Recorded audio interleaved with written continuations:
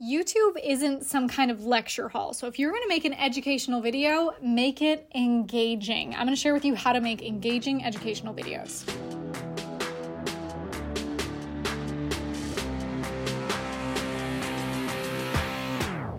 You've probably been told that content is key to growing your business, right?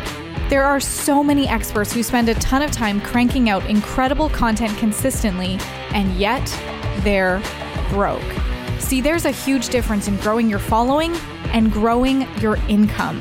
How do you create content in a way that actually gets you paid over and over again?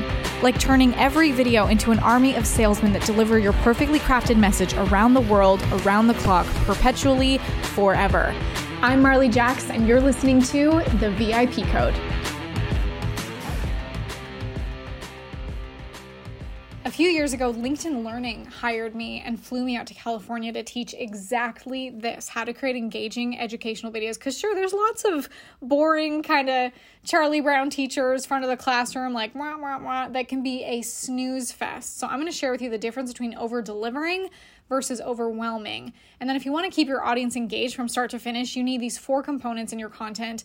More on that later in this podcast. And I'm also going to give you the 2 surefire ways to indoctrinate your audience to your message and get them closer to buying from you. So let's jump in. When you're creating educational videos, there's a big difference between over-delivering versus overwhelming. I'm sure you can think of your favorite teachers from school, that some of them you loved hearing from. You were like sitting on the edge of your seat. You felt engaged with the whole thing. And those are the teachers that are memorable, that left a lasting impression on you. And you probably also remember the most boring teachers that you ever had, that you kept looking at the clock and couldn't wait to get out of that room fast enough.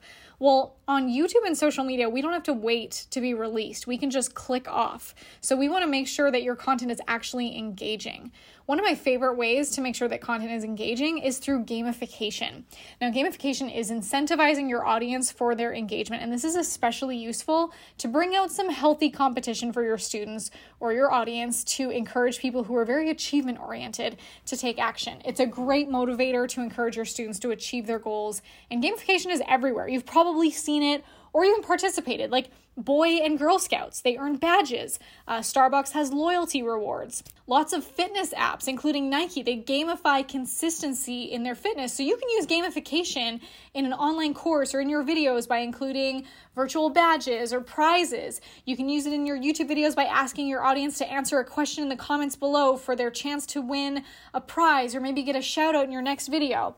The outcome of your training should always be to get them to a result. And most of the time, that's for them to be able to take in this knowledge and education. But if you can gamify it, that incentivizes them to actually take it in deeper and take action with it. So if you've ever experimented with gamification in your content, or maybe in a program you offer, I'd love to hear from you. Screenshot this podcast, post on your Instagram, and tell me if you have ever, what's your favorite way that you've gamified anything in your programs or in your videos. Now, there are 4 components that you need to include in every video to engage your audience from start to finish. And this is a proprietary story selling framework that I created. It's an acronym, and it's called the ELSA framework. And yes, you might think of Elsa like the Snow Queen from Frozen. Yes, but for these purposes, do not let it go.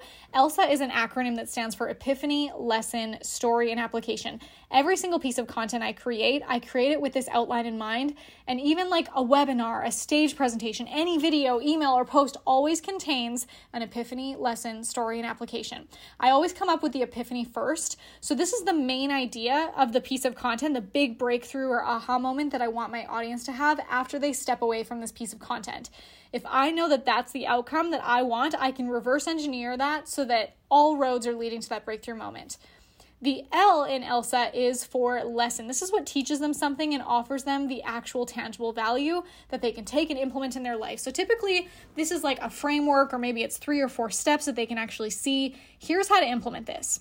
However, we don't want to be the boring Charlie Brown teacher at the front of the classroom, like, wah, wah, wah. You know, the best teachers, the best educators, and the best marketers are the ones that spend the majority of their time on the story.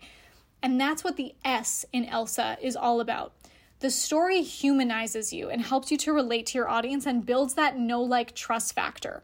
Again, think about your favorite teachers from school. You probably remember the ones who told the best stories, and those stories likely helped you to pay attention to the lesson because they taught you why you should care.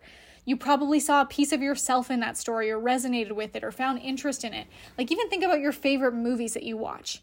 Why are we on the edge of our seats when we're so emotional about what this protagonist is going through? Because we've followed the whole journey. We've seen them as they hit rock bottom or fought the villain, and we cheered louder when they won or when they got the girl or landed the dream job or won the race because we experienced it with them the whole way because we cared.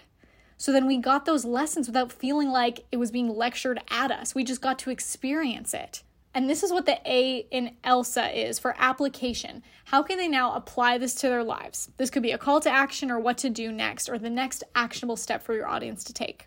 Now, before we wrap up, I want to share with you 2 surefire ways to indoctrinate your audience to your message to be able to educate your audience in a way that's going to be memorable. First of all, we want to ask for that engagement. So the first way is to ask open-ended questions, not just yes or no answers.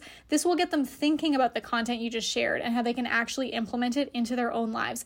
And people love to share their opinions, their experiences, their stories. So ask them to give them the opportunity, give them a platform to be able to share. And the second way to indoctrinate your audience into your message is with memory techniques like acronyms, for example. I just shared with you the ELSA framework, and it's kind of a fun way to help you remember what you should include in every piece of content you share. So think about that for yourself. How can you make this content easy for your audience to remember? Can you give it a fun name or an acronym or something that they can easily implement so that they can remember it and get results from it?